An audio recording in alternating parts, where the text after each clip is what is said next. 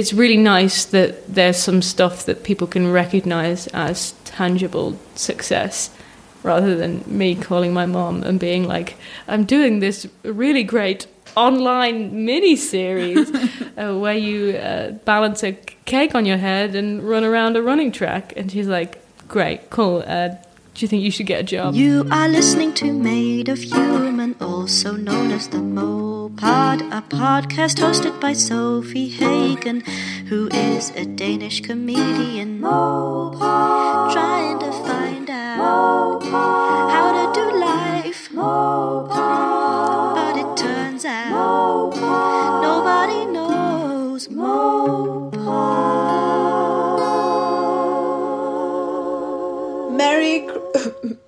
I was about to say Merry Christmas, and then I stopped myself. Merry Christmas? This is coming out on the 25th of December, which is obviously most of you people's Christmas. I am Danish. I'm currently in Denmark. As you're listening to this, I'm in Denmark, which means that I celebrated it yesterday on the 24th, like you should. Like, what's the right thing to do if you do celebrate Christmas at all? You don't have to. So I don't know if you're actually going to be listening to this. You might be all wrapped up in presents and family and stuff, but also you might be listening to this as someone who is not into it. And I want to just quickly say that I think personally, I really like Christmas, even with, the things that are a bit tough, the annual strange present from my dad that I haven't spoken to for 4 years, and the sort of guilty, shamey bit of like the family who just don't like me or whatever it is, or the fact that my stepbrother sees more of my family than I do because they like him better. There's just loads of shitty. There's a lot of in the giving presents and receiving presents. That's a lot of like. And that's me coming from. I'm quite privileged in that sense. Like I still. And even with me, even me being quite privileged, it can be real fucking tricky. And I know loads of people who are just not seeing their family at all, who, maybe who've lost someone, or who's just in general struggling. Like, it's a really, really, really shitty time for a lot of people. And I just want to say, if you're one of those people, it's over very soon. It's very, very, very soon. Very, very, very over. And then we don't have to think about it for another year. And it's just a silly holiday that people make a lot of money off, that companies make a lot of money off. And yeah, it's okay. So today might be real shitty. This time might be real shitty, but it'll be fine real soon. It's okay to just have a night in on your own. It's okay to just chill out for a bit. It's okay to not see your family. It's okay to not celebrate Christmas. It's okay. I hope you have found something that you really enjoy doing, that you're going to be doing instead. I don't know if this is in any way helpful. I just wanted to say that I acknowledge that it's a thing for people, and it's not always fun. And I hope you get through it all right. And then it'll be New Year's, which is obviously much worse than anything in the whole universe, because pricks do fireworks, and it's the worst thing in the whole world. Imagine being such a horrible person that you like fireworks. Sorry, I might be excluding everyone now, but no, I hate it. Dogs are sad. Don't do it. But then it'll be January 1st, and we'll be on with the new year. And by the time of me recording this intro and outro, this is before the election in the UK. So, I could probably say more depending on what the outcome of that election is. At the moment, I'm not particularly hopeful. I can say that now because by the time you listen to this, it'll be over. My God, fingers crossed. So I could either be like, hey, yeah, things are real shit. The world is on fire. Fuck everything. I'm so sorry. 2020 is going to be another battle. Or I could be like, I believe things are going to get better now. So it's hard to do these in advance, isn't it? Essentially, all I want to say is, by the time you listen to this, if you do need a little cheering up, on January 10th, I'm doing a show at the Union Chapel with a bunch of, just one of the most incredible lineups I have ever been a part of. People on the lineup are Travis Alabanza, Megan Crab, Body Pussy Panda, Jolie Bishop, The Vagaggle, Rosie Jones, Christelle Rasmussen, Scotty, Glamroo, Michelle Elman, Scared Not Scared, And Jess Baker, the Militant Baker, and me, and Smashing Monroe, what a fucking lineup. That is one of the most incredible lineups ever. Most of these people have been guests on the Mopad, so you should definitely come. That's on January 10th. That can be your light in the new year. Get tickets on theworldisonfireshow.com, on my website, sophiehagen.com, on social media, on my Twitter, on Union Chapel's website. You can get tickets so many places. Please do, because it is going to be one hell of a show. Also, maybe you're listening to this on the 25th and you've yet to buy presents for your best friend. And shit, she's on her way. What are you going to do? You're going to go and you're going to get tickets and you're going to be like, this is your present. What a great idea. Now, I'm going to let you listen to this Christmassy theme, not Christmassy themed, but we do talk about Christmas a bit. Me and Sarah Keyworth. Sarah Keyworth is, she's just amazing. An amazing comedian. If you've not stumbled upon her yet, go and look her up. See her stand up. She's just, and you know what? See her stand up, go see her live. All of those things, but especially go and look up Roast Battle, Sarah Keyworth and Catherine Bohard. She did a roast battle with her girlfriend, Catherine, who's also an amazing comedian, by the way. And it is one of the most amazing things I've ever seen. Watch it till the end, because I fell off my chair. I screamed into a pillow. I was like, this is fucking amazing. Amazing. So go and check out Sarah Keyworth. But first, why not listen to her have a little chat with me on the 25th of December, or whenever you are listening to this. You're amazing. Remember that. This is also an amazing person. Please enjoy this episode with the incredible Sarah Keyworth.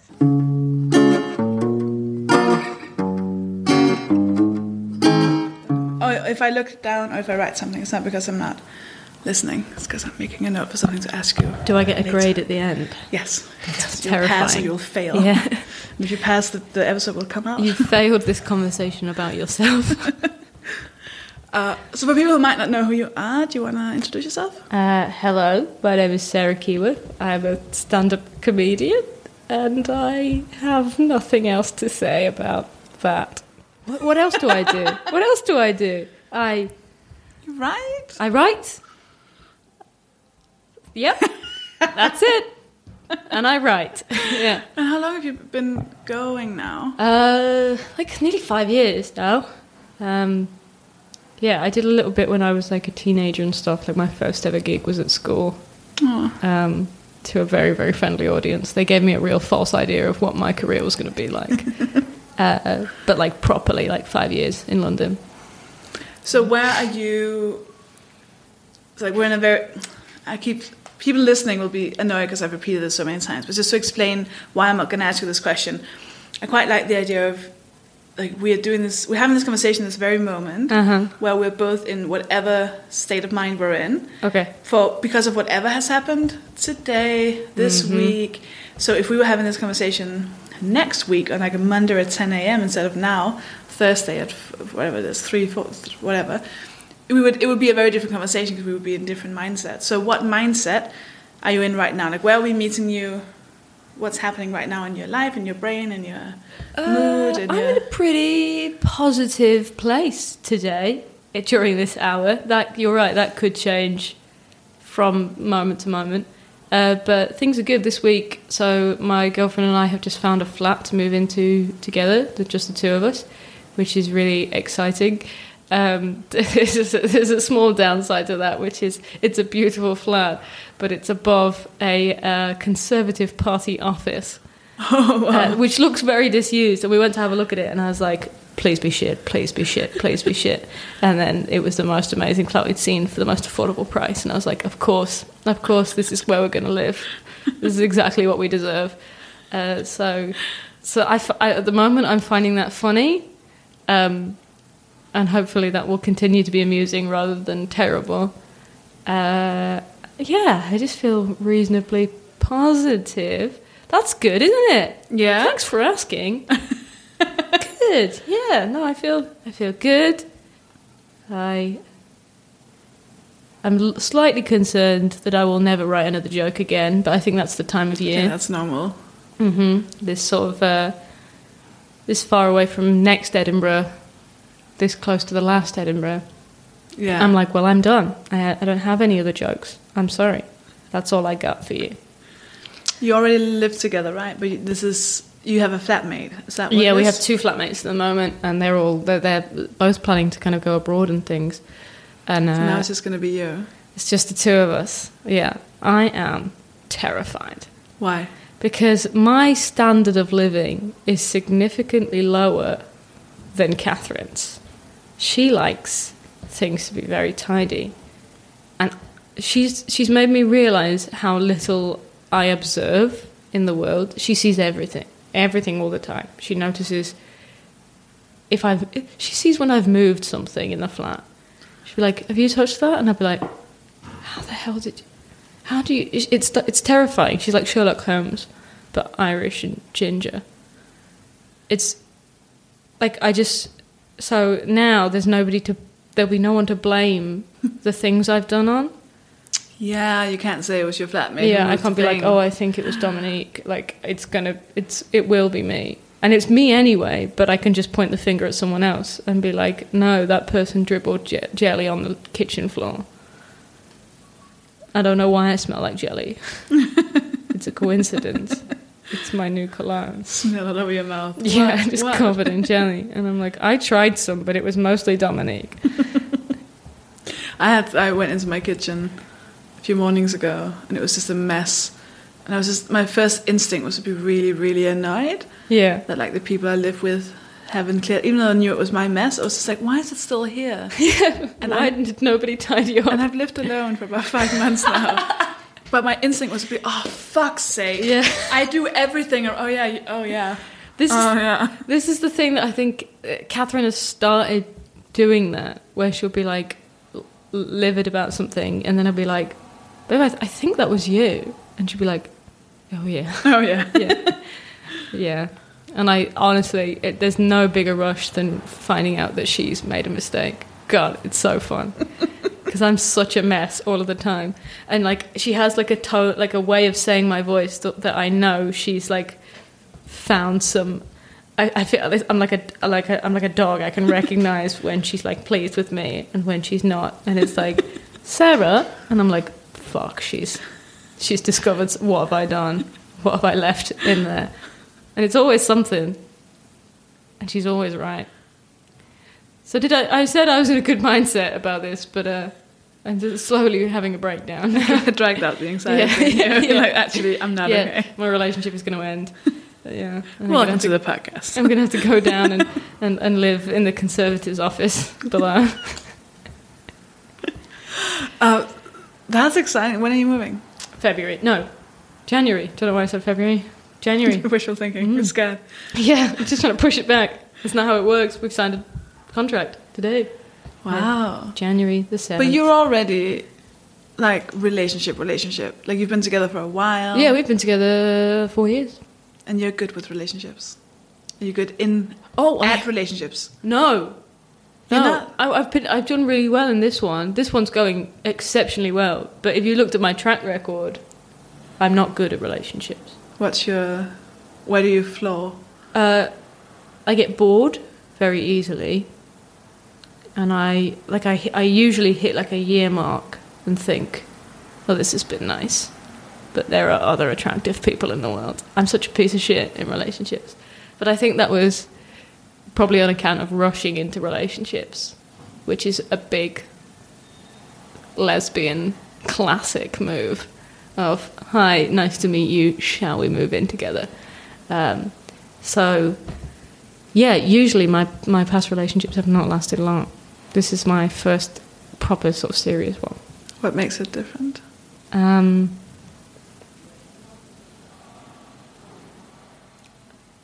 was going to say something awful then. But, like, I don't know. I think we're very similar about some things, Catherine and I. And that means that we're kind of on the same page about a lot of stuff.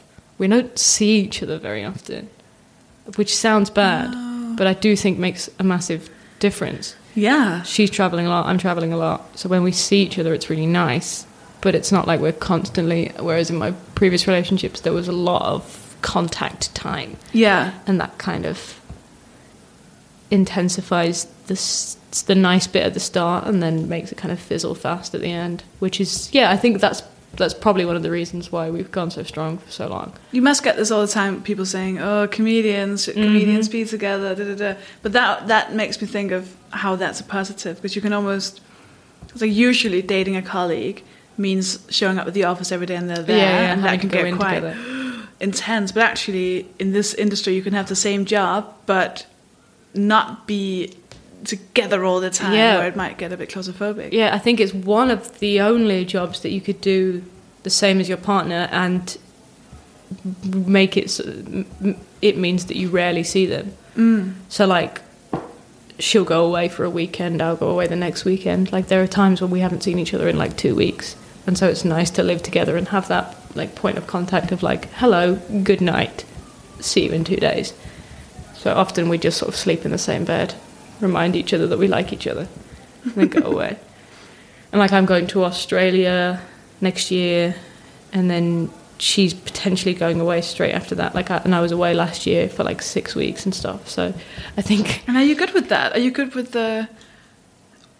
Oh, I don't. A weekend thrive. is fine, but then I would get my chair. I don't thrive. I like being at home. Being away from each other is quite hard, but I do attribute it to our relationship working. Yeah, I think is like, we're excited to see each other rather than like, oh my god, they're going to be there again, which is how I've occasionally felt in previous relationships. No offense to anybody who might be listening, unless you know that does mean offense, and then you know who you are. Please don't contact me. Seeing all this Sarah's exes groups. I'm speaking directly to you now, my small collective of exes. You're doing quite well. Like, your career-wise, you've kind of been blowing up for a while now, right? It's been like a nice steady climb. And it's gone the last couple of years. Things have been going really well, which is very exciting. It's nice. I think, lots of people are sort of saying, oh, like people who don't really understand how comedy works have been like, it's just taken off. And I'm like, yeah, but you didn't see all the other stuff that I've been doing for these past few years. So it feels, it's really nice that there's some stuff that people can recognise as tangible success, rather than me calling my mom and being like, I'm doing this really great online mini-series where you balance a cake on your head and run around a running track. And she's like, great, cool, do you think you should get a job? It's been going all right. Are you okay with success?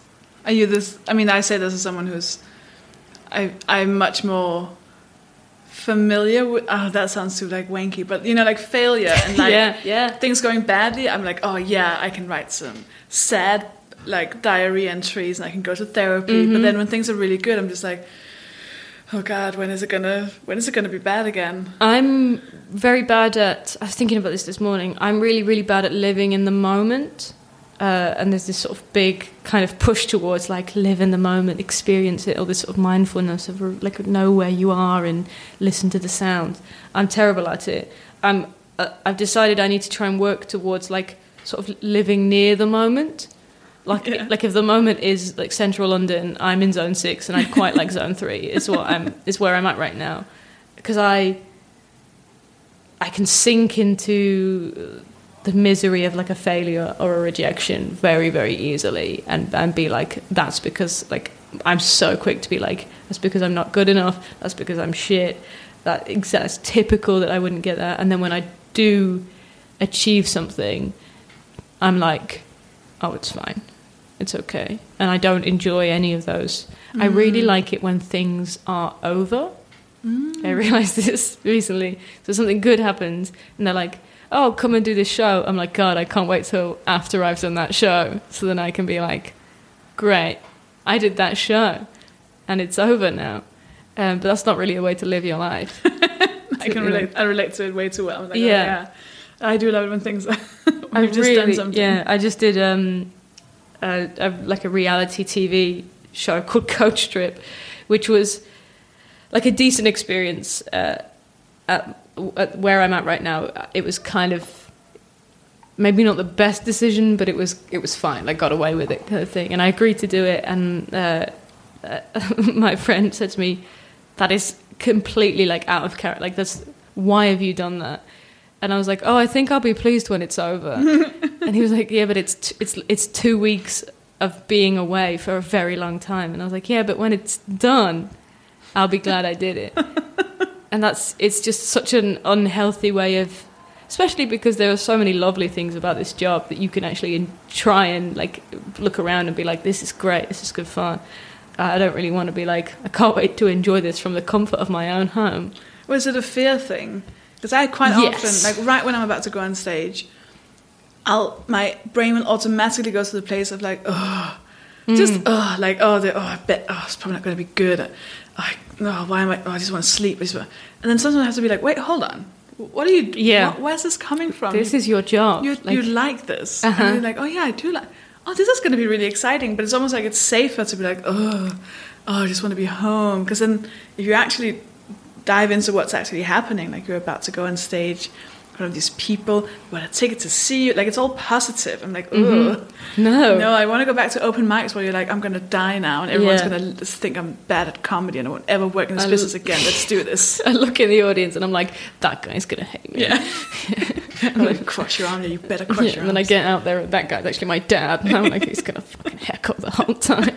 It's like, there's a lot of, I never feel, I remember somebody said this to me, and it's so true of how I feel before I go on stage. Somebody was like, I never feel more unwell or more tired than the moment I'm about to go on stage. And it's like my body is trying to give me excuses. It's like, seriously, Sarah, I think we might be sick, so maybe you should just tell someone and we'll head home. Yeah. And then I get off stage and I feel completely fine. Like the amount of times I've messaged Catherine and been like, I'm sick. I have the flu. And then she'll be like, can you do the gig and like get back to me about this? And I go on stage and I'm like, oh no, I'm fine. I'm completely fine. Yeah, I'm in full health. It's so bizarre when you think about when I think about the amount of hours I spent wanting this, and like I used to work in an office and I spent more time than I should have been like emailing, trying to hustle for gigs and trying to like write material, and it was all I wanted was to be a full-time comedian. And then in that moment just before I go on stage, I'm questioning all of my life choices. It's actually quite pathetic. It's just, it feels, sometimes I feel like I'm wasting something. Yeah. Like, are there other people out there who deserve this more because they'd be like super excited to get out there, and you're just going, oh. But then when I see someone who's like, gee, I can't wait to get out there, I'm like, they're going to kill someone. Yeah. They're a sociopath. Yeah. You like, nobody, it's just not the way that, I just don't think it's the way you're supposed to feel. And even people who, like, I love my job, but even people who like work in other areas who love their jobs must have that moment before they like go into work where they're like, oh, it would be so much better if I didn't have to do this right now. I mean, I feel like anyone who has a decent quality bed should always prefer that to anything else. Yeah. Right? Like a heated blanket, big double duvet. Yeah. Why would you not always just anyone do who that? lives in a cold climate, anyone with a body, anyone with a body, and a brain, just why would you not? Anyone with a body that has any weight to it, and that moment of having to lift floating. yourself, oh god, anyone who's not floating hates their job. That's the thing. And if you're floating, you're high. Do you get affected by seasons and darkness and winter? Like this is we're recording this in like mid-November. I think I do, but only because I am very easily manipulated. Basically, I believe everything that's happening in like if I go into a dark room, I'll think it's nighttime. If I I'm such an idiot. It's essentially like if I watch a TV show, like I'm watching a lot of RuPaul's Drag Race, and I'm such a sucker for the edit. I feel exactly how they want me to feel in the moment that I'm like, if you could make me hate a person by just putting some dramatic music over them talking, I'd be like, you're a piece, you're a yeah, let's vote them off. And actually they could be saying something nice, but the music has got me. It's the same with the seasons. Like, I just get, the moment the clocks go 4, wait. They must go back. From 5 to 6, they go They must go back in the winter, right? So it's 4 o'clock, but then it's 3 o'clock. It's 3 o'clock. Yeah, because you gain an hour. You gain an hour in the winter because it's dark. It's the garden furniture. You put it out for the summer, so you put it forward, and then you take it back in. Did you just make winter. this up? No, someone told me once. Oh, really? So I'm which one are we slightly doubting. Yeah. No, it makes it. You have your garden, which you only use in the summer. Yeah. So you put them out forward. Yeah, forward. And you take them back into the shed when it becomes winter. So you take the time backwards. So 4 becomes 3. I'm 90% sure. And we'll get a lot of annoying tweets. Yeah, they will. But please just tell us if we're wrong. Then, like, we welcome it. Anyway, as soon as that happens in the winter, as soon as the clocks change, yeah, we'll do that for the edit. We'll take all of that out. Yeah. I immediately go into it's Christmas mode. Yeah. I immediately go into we need, like, even though I work at night, so I'll be like on stage at like 9, 10 at night, it hits 5 o'clock and I'm like, well, I should be in bed. And I turn into a small child. It reminds me of being in primary school where I'm like, oh, we've just finished school. I'm going to have my tea and then somebody's going to bathe me and I'll go to sleep. And I really need to grow up, is what I'm saying. So yeah, I get affected by the seasons in answer to your question. I already bought all my Christmas presents. Did you? Yeah. It's That's very impressive. I've started, and I always want to be better every year, but then I'm just surrounded by incredibly difficult people. What to buy for? That's the soundbite for this, yeah. Yeah, to buy for, and in other ways. Yeah, so the people I've managed to buy for are 2 children that I have in my life, my goddaughter and her brother, because they came to my house, were playing on a PlayStation game, and my goddaughter was like, we should ask Mum for this. We should just ask our mum if we can get this game. And I was like, well, maybe if you put that out into the universe, somebody will get it for you for Christmas. And she was so, like, blinded by the idea of asking her mum. She was like, yeah, we should ask Mum. And I was like, shut up. Don't you dare ask Mum. So that's the only Christmas present I've managed to buy so far, because the idea was handed to me by a 9-year-old child who will probably have already asked her mum for it by the time I give it to her. Yeah. So I'll have to send it back. Do you feel like... Go on. I was just going to say it's amazing that you've started. I'm in awe of you. No, but there's like a thing where if it was beginning of December, I'd be just an amazing person. But then anywhere before, you're just a psychopath. Yeah. It's not okay. I've wrapped them.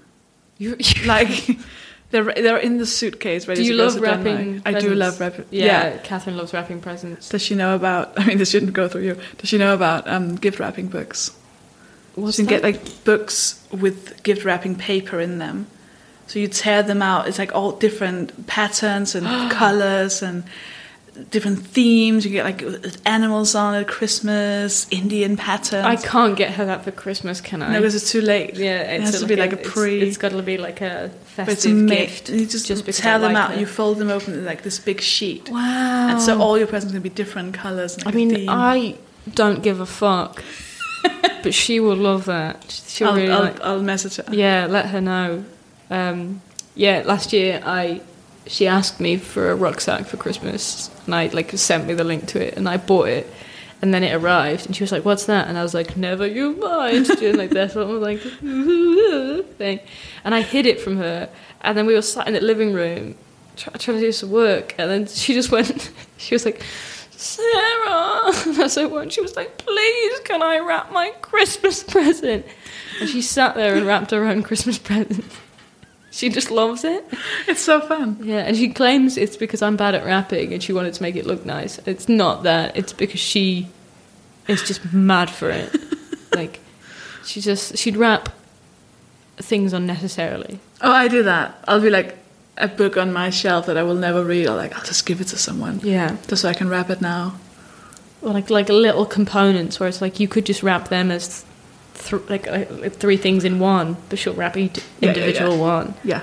Because she's a lunatic. I'm going to have to DM her about these gift wrapping books. I think she'll appreciate it. And she'll be so excited.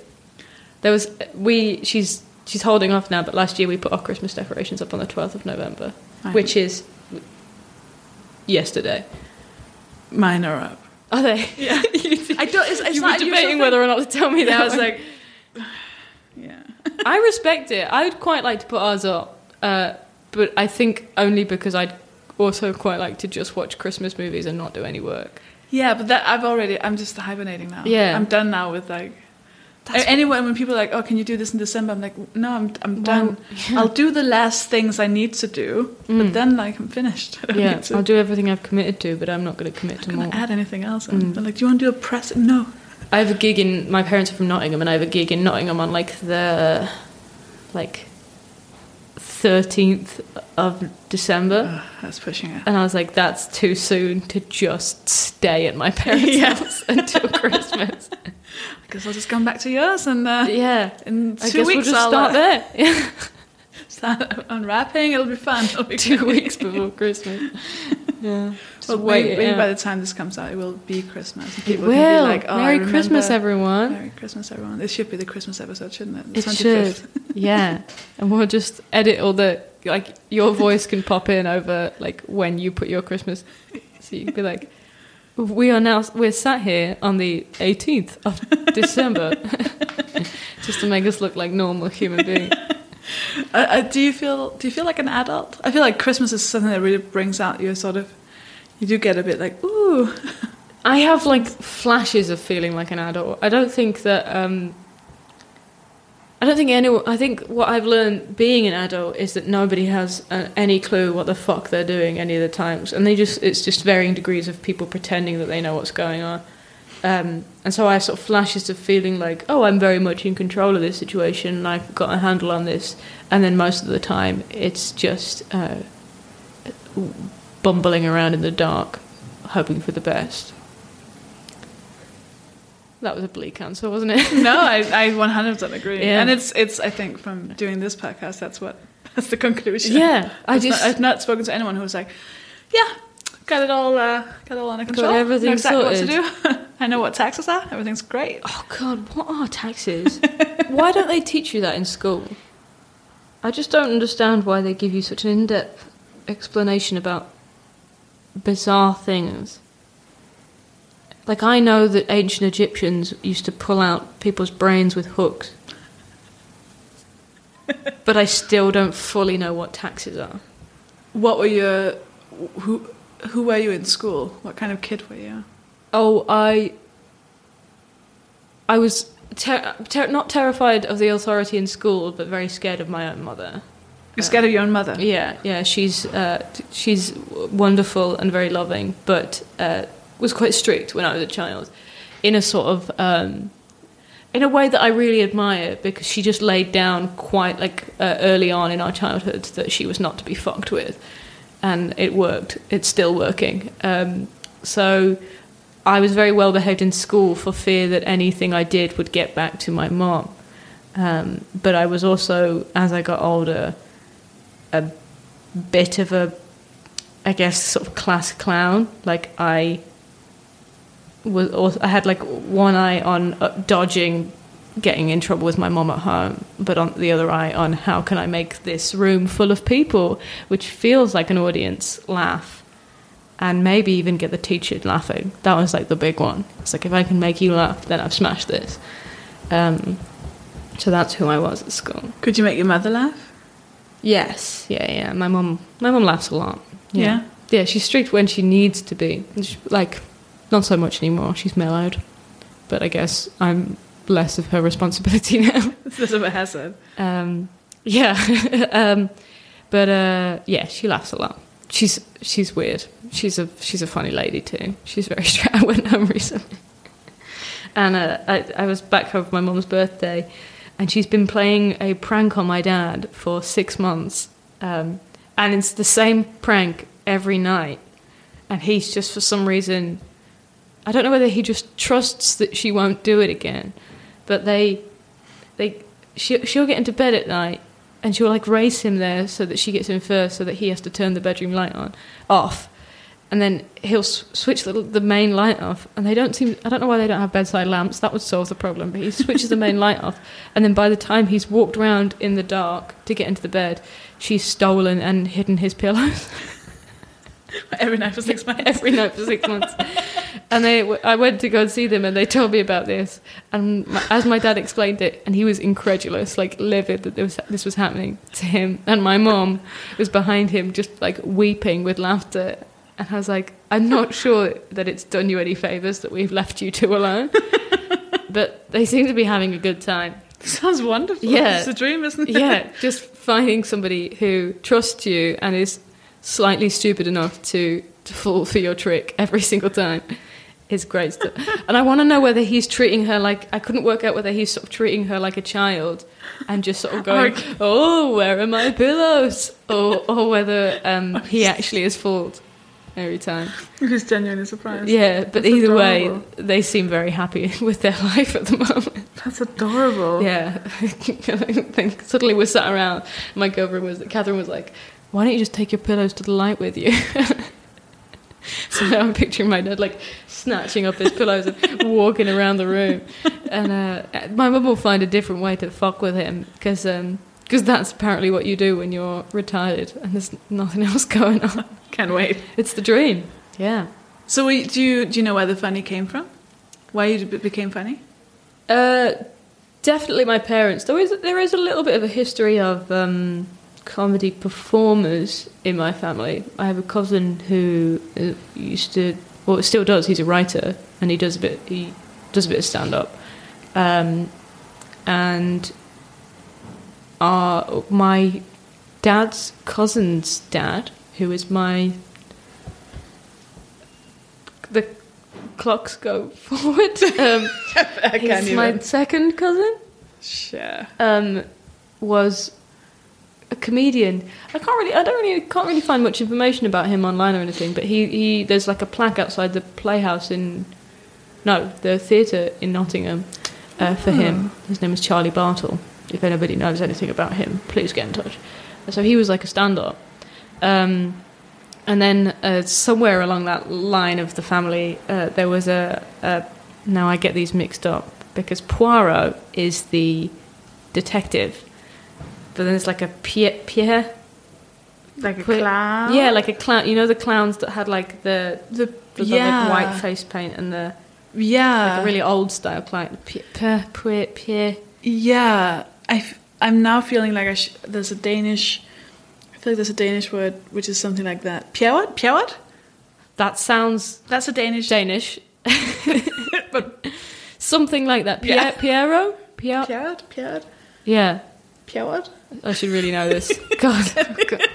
This is not the facts podcast, all right? This is the speculation podcast. Yeah, so there's a weird line of... and a stand-up. Yeah. I think it's quite strange, but like... Was that something that was then talked about when you were a child? It's like a thing that was valued?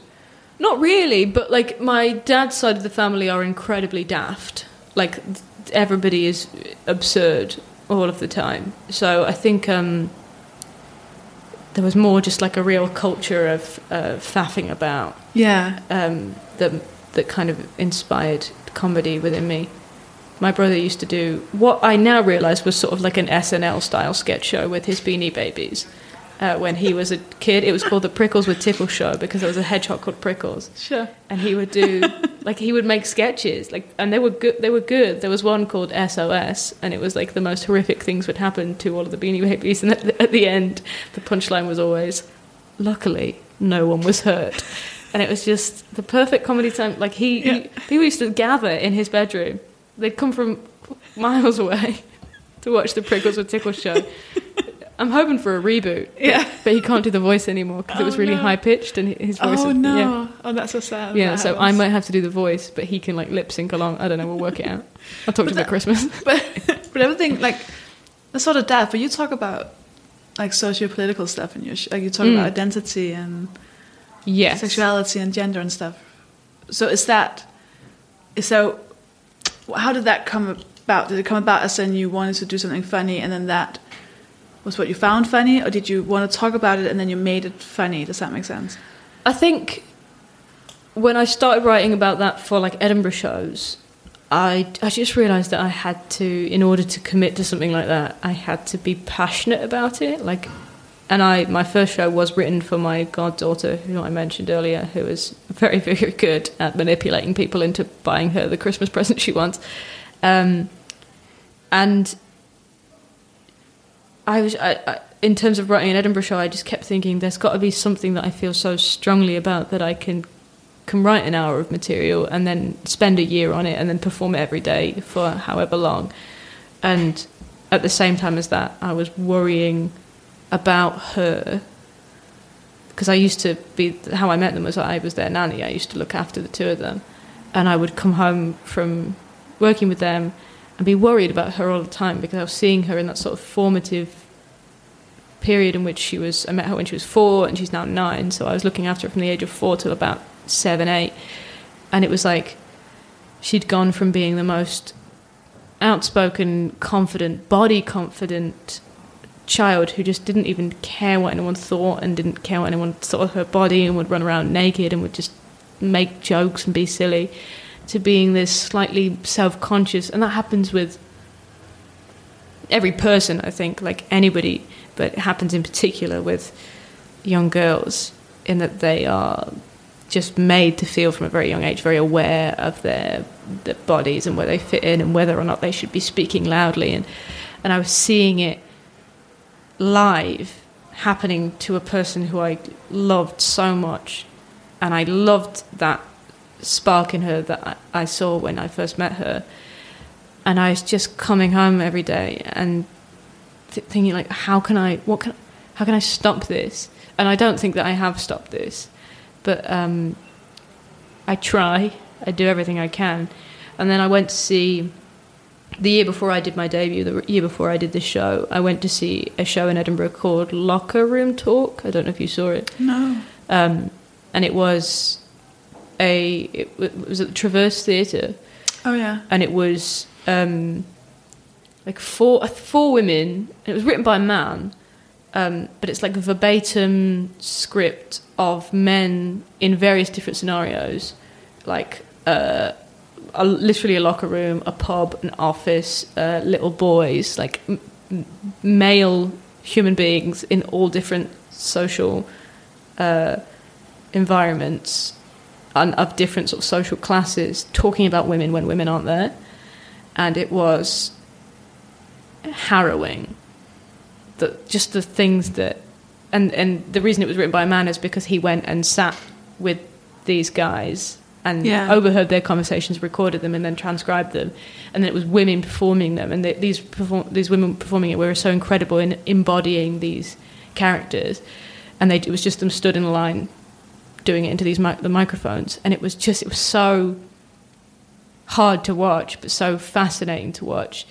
And then the writer came on and did like a Q&A at the end. And I wanted to ask, like, if you have a child in your life that you can see that is being impacted by the sort of language around women, what can you do? And there were so many people who asked questions, I didn't get to ask it. But I just walked away from that thinking, that's the thing that I care about. That's the thing that I could commit to writing about for a year. And she's the person that I feel passionate about and I'd want to say something about. So that's kind of how that came about. And then there was a lot of silliness in the show, and there's a lot of daft comedy that is kind of what I've been raised on. But the core of it was, I think if I'm not interested in something, I won't I won't do it. So I needed something that would just capture my attention, and I needed someone. I'm better at doing things for other people than doing for myself. So I was doing it for her. What was the question? No, it's perfect. What did you in the process of writing that and performing it, did you learn? Did you come to a conclusion? Did you find out? Like even just about yourself or the world or your place in the world, or because I talked about my childhood quite a lot, and I suppose I became slightly more thankful for the experience, some of the negative experience I had, because they led me to where I am now. So like I struggled a lot with my gender identity when I was a kid, because I grew up a lot of people like me grew up in that time where boys were boys and girls were girls, and there were boys' clothes and girls' clothes and boys' shoes and girls' shoes, and the smallest amount of changes would have made my life so much happier. Like I know now, I talk about it all the time. John Lewis is where I used to go and get my school shoes from with my mom, and she'd take me, and I would like scream the shop down because every single pair of girls' shoes would have like a bit of pink on. And I went in there recently with my mom, and they've just taken the labels off the shoes. It's just it's girls/boys now. That's amazing. And it's like the same shoes, and it's so stupid and so simple. And I saw it and I was like, well, that would have saved us hours, and it would have changed my life, and it would have made me so much. And somebody told my mom that girls and boys have different shaped feet, which I think was also a slight issue. It was fake news. It was the start of fake news.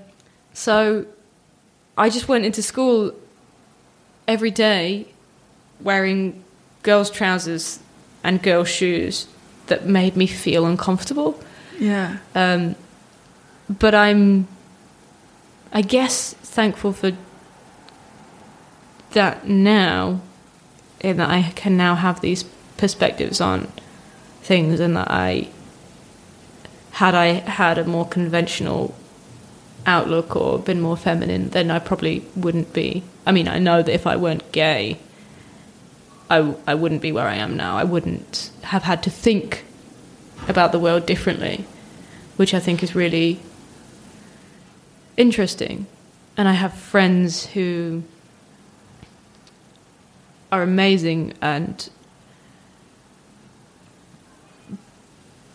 I think in a way I'm the reason that they've had to look at the world slightly differently.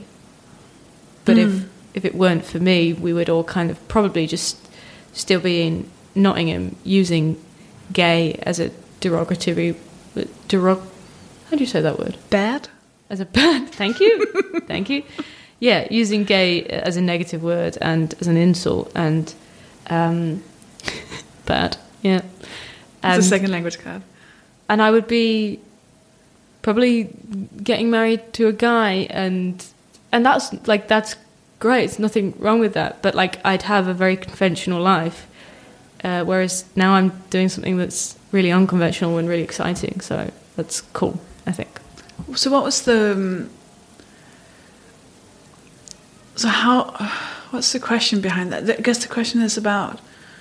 So when you knew you wanted to wear these shoes that were called boy shoes, and so was that about gender expression or about gender in itself? Have you ever doubted your gender identity? Oh, yeah. I wanted to be a boy. I desperately wanted to be a boy when I was a child. I have a crystal clear memory of sitting on my mum's lap whilst my friends were playing, and I'm in tears saying I want to be a boy. And my mum, I remember the pain in her voice of being like, I can't help you. I don't know what to do. Like, I can't.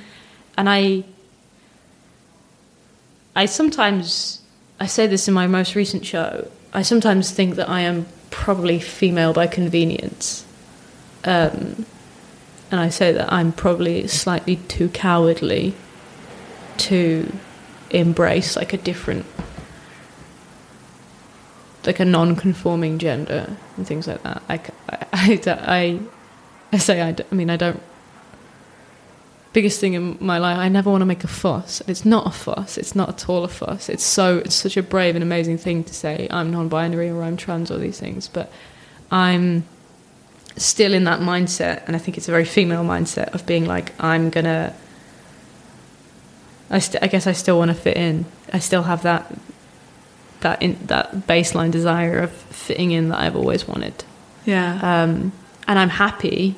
I like who I am, and I'm comfortable being female, which I actually think means that I'm probably not trans, because that's a privilege. It's a privilege to be able to be happy and comfortable being the gender that you were born with, that you were assigned at birth. But I think if it were, I've found like a happy, comfortable place for me to kind of play with gender and be androgynous. We were talking the other day. Catherine was like, you hate being misgendered? Like if somebody kind of mistook me for a man, then it annoys me. But then she was like, but you also hate it when people call us ladies? And I was like, yeah, I think the issue is that I hate it when people talk to me. I think it's less about gender. I don't really mind being misgendered. What I mind most is when people sort of try and stop you doing things because they've assumed your gender. I had a real weird. I went into like a Tesco's. I think it was a Tesco's, and I was buying a bottle of wine. And the guy came over and asked for my ID because I have this face of a 12-year-old boy. And I gave him my ID, and I have slightly longer hair in my driving license. And he stared at it for ages, and then was like, "What's your name?" And I was like, "Oh, it's Sarah." And he was like staring at me and staring at the ID, and then went and got his manager. And he was like, and I was like, "Are you okay? Is there a problem?" And he was like, but he couldn't articulate what his brain was doing, which is, you're a boy and that's a girl. So he wasn't saying anything. He was just sort of, I guess, it was like his brain was hoping I would go, "You got me." I'm trying to use the ID of a woman who I've mugged. I don't know. And then eventually the manager was like, "No, that person has the same face." And they sold me the wine, fortunately. But it was just I'd rather people kind of owned it. I'd rather that he'd just gone, is that you? And I'd have gone, "Yeah, I just had longer hair." And that would have been fine. Rather than him sort of standing there looking completely like baffled, as if I was going to transform into a woman if he stared at me hard enough. Like I think it's really interesting, people's responses to being confused by your gender, rather than actually just being like, "Oh, I'm sorry, I just kind of got slightly confused." Yeah. It's weird that we have that culture of rather than just owning up to your mistakes, you have to kind of double down. Yeah. As soon as you start being aware of gender in general, you do start to notice how often it's ladies. Hi girls, hi ladies, oh, it's women. It's so much. It's all the time. And I find it so strange that you even need to do that. Like, what is it that makes it so necessary for people to make you aware of the gender they think you are? I think it happens a lot in like hospitality and service, and I think it's kind of a dated way of making people feel sort of like the service is customized and personal. Yeah, it's probably. like, oh, we've got this group of ladies coming in, rather than just being like, "Hello, customer." Yeah. It's like, I recognize that you are a bunch of women. I've looked at you and I've seen who you are. Yeah. But I think now, in the world we're living in now, like it made sense like 30 years ago, whatever. But now it's like, it's the same as going, "Welcome, customers," because it's like, I'm just treating you like a generic bunch of women, when there might be one amongst you who would just be like I laugh at it. Like if someone calls me and a group of my friends ladies, especially if I'm with like the group that I call them my boys, but we're all just tiny little twink like lesbians. If someone's like, "Oh, hi ladies," we're all just like, "Ladies." It's such a reach, but it's the thing that I guess they've always done in the service industry. Hey there, mom, madame. It's a thing that I find it really interesting. I've only just figured out how to stop saying ladies and gentlemen during my shows. Yeah. And that's a really tricky one, but I think it's funny how tricky it is, because it shouldn't be tricky, but it's so intrinsic. It's such a easy way of just starting the show, and everybody knows. It's like the words are irrelevant. It's just the way the show starts. Yeah. It could be anything, but we've all been trained to know that that's how that beginning of that sentence is.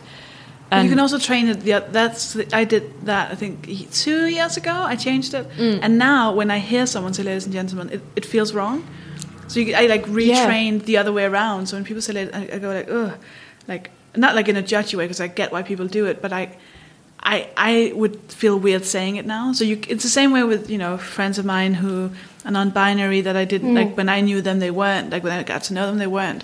And changing your pronouns for someone else, it's really tricky in the beginning. Yeah. Learning to say they about someone, and you'll fuck up so much. It'll be so much. She. No, wait. She. No. Fuck. Shit. They. Sorry. Yeah.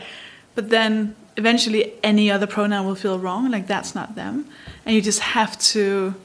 I think you can reprogram so much in your brain. Yeah, but it's just that societal thing of like, because when I was 2 years ago, so before I did my first hour, when I was just doing a work in progress, and obviously there was a lot of stuff about gender and my gender identity within it, and so I was like, it makes no sense to do this show and then introduce myself as ladies and gentlemen, and I would be faffing around at the start because it was a free show, and I would have to do the get in and seat people and then do the music. I was doing everything.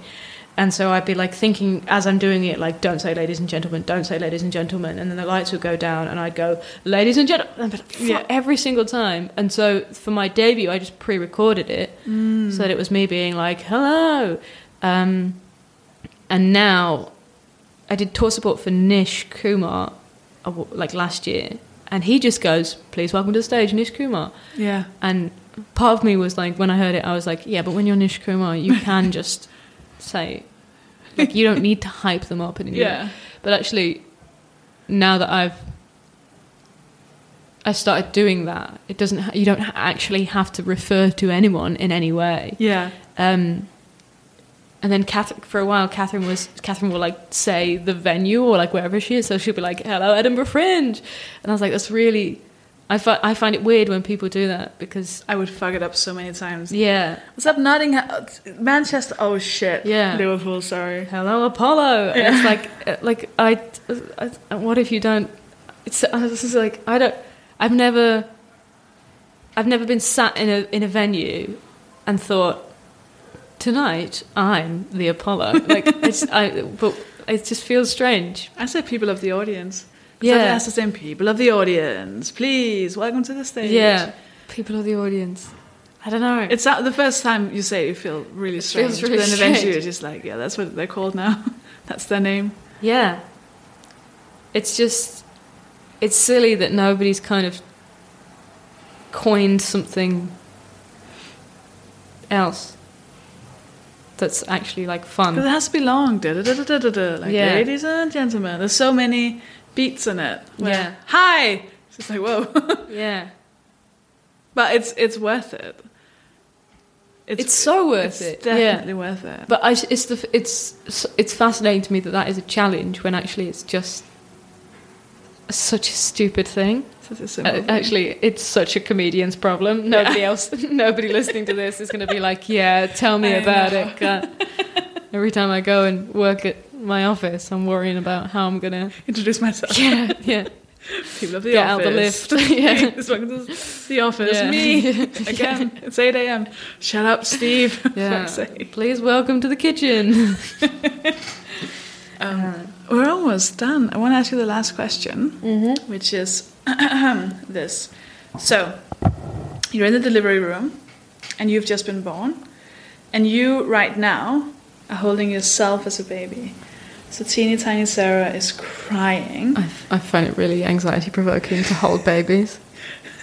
Well, this is you, and you know everything's going to be fine. Okay. Because you've ended up here. Yeah. So you know everything will be fine. And nobody dropped me. No, not yet. Okay. You could still, from now on in your life, be dropped, but this is the little baby. Oh, I've been dropped, yeah.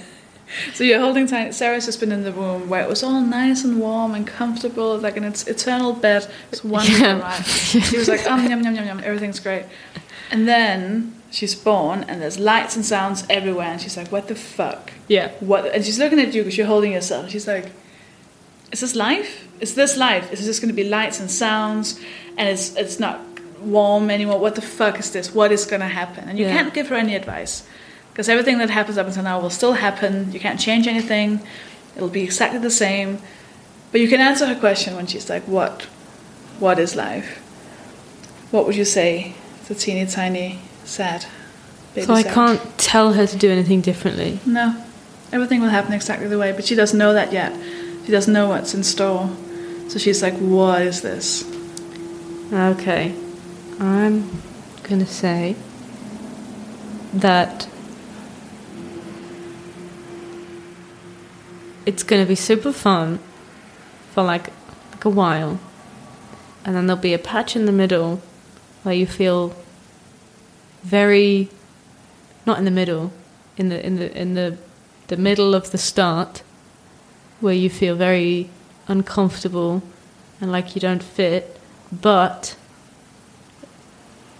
there are other people in the world who are pretty much the exact same as you, and you will find them and you'll say things to them and they'll go, yeah, I know exactly what you mean by that. I have exactly the same issues or problems. And then you'll be able to talk with some kind of authority about those things and advise other people, and that will be great. And you will wet the bed until you're older than somebody should wet the bed, but you will stop, and when it will happen at the sleepover, but you'll handle it surprisingly well for a child covered in urine. And at 26 you'll be free of bedwetting for several years. Touch wood. Did that make sense? The baby hasn't understood a word I just said. I think she has. Yeah? Yeah. Yeah, I think she's just weed on me. Yeah. I have a bit in my first show about how I'd love to go back, but like be the baby, but know everything I know now. Yeah. So that when the doctor's like, you got a girl, I could be like, can you explain that? Can you define, what does that mean? And So maybe you wouldn't even speak to yourself. You'd be like, yeah, baby will be fine. I'm not be ignoring the baby, just chatting to the doctor. Like, sorry, can you explain that to her? Because she doesn't understand. That's nice. And then I'd get kicked out of the hospital. Bring yourself with you. Yeah. Right. Then I'd steal a baby. But the baby would be me. I like it as the beginning of a sci-fi. And we'd have the best life. With the best time. Yeah. Until it got to the point where I go back in time. Yeah, then it just gets a bit messy. But that's a season 2 problem, isn't it? Yeah. And then it'll get like axed halfway through. And then you'll find me living on the streets with the baby still. But like I'll have gone on a loop for so long that I've got like 6 baby me's. And Each baby has a smaller baby. Yeah, and then we start a football team. And we actually do really well. And that's like the second, like then my career booms again. What was the question? Thank you so much for doing this. Thank you for having me. Where can people find all of your stuff? They can find stuff on www.sarahkeyworth.co.uk and all of the usual social medias, Instagram, Twitter. Sarah K Comedy is my Twitter handle. And something similar on Instagram, something with Sarah and Keyworth in it, we'll always do. And I'm doing Soho Theatre in January 27th, until February the 1st. And Soho Theatre is where we are right now. Yeah, we are. And I remember that because I'm staring at a wall of Soho Theatre posters. And then after that, I'm touring. So if you don't live in London, I might be coming near you. Didn't mean to say that in such a creepy voice. No, it's perfect. That's perfect. I might be coming to your house. But I'm bringing my baby. Thank you so much for doing this. Thank you for having me. Mopod. Thank you so much to Sarah for that. That was incredible. Do remember that after this chat that I had with Sarah, we pressed stop on the recorder, then we pressed record again, and then we went on to have a chat where I asked Sarah the remaining 6 questions that I always ask. What's the most embarrassing thing you've ever done? What's the biggest mistake you did as a teenager? Do you have a recommendation for something? Do you have a life hack?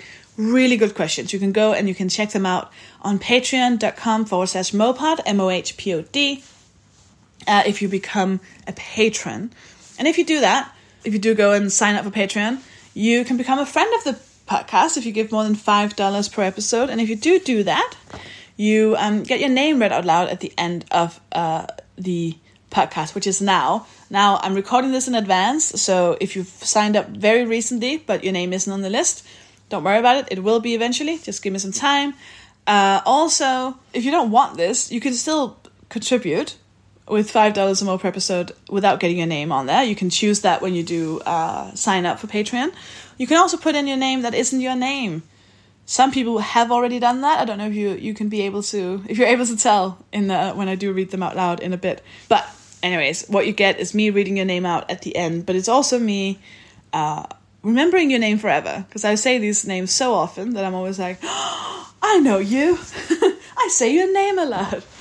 Now, the people who are this week's heroes, the people who support this podcast financially, the people who make all of this happen, a massive, massive thank you to Andrea Papillon, Andrew January, Andy Walker, Anya Knobloch, Autumn Blue Sky, Barry Norton, Caitlin, Cat Posey, Cherry Winter, Chunky Yet Funky, Claire McCowlin, Danny Beckett, Danny Reifesheet, Eleanor, Emma Chan, Vanilla Dunn, Privacy-osaurus, Aurora Terrataps, Gillian Davidson, Grace Ann, Hannah Rose Tristram, Harry Van Dyke, Harry Minot, Ida Søgaard Larsen, Joe C., Kathleen Goodmanson, Kathy Drachtelbauer, Katie Hatfield, Cassie Travis, Kim Williams, Kirsten Davidson, Chrissy Nicholson, Lillian Harry French, M. Dash, Maeve Holyhan, Maury Fraser, Maketa Dubalova, Megan Roberts, Tiggerific, Paul Swaddle, Perpetual Motion, Pierre Fenne, Rachel Evenheim, Rachel Furley, Rachel Phillips, Ragdoll, Rianne Rivers, Robert Knowles, Robin Cabba, Russell Hughes, Sarah Ferreira, Ikasid, Sarah Allett, Sarah Brazel, Sarah Plumer, the 4 Sarahs, Sarah still winning.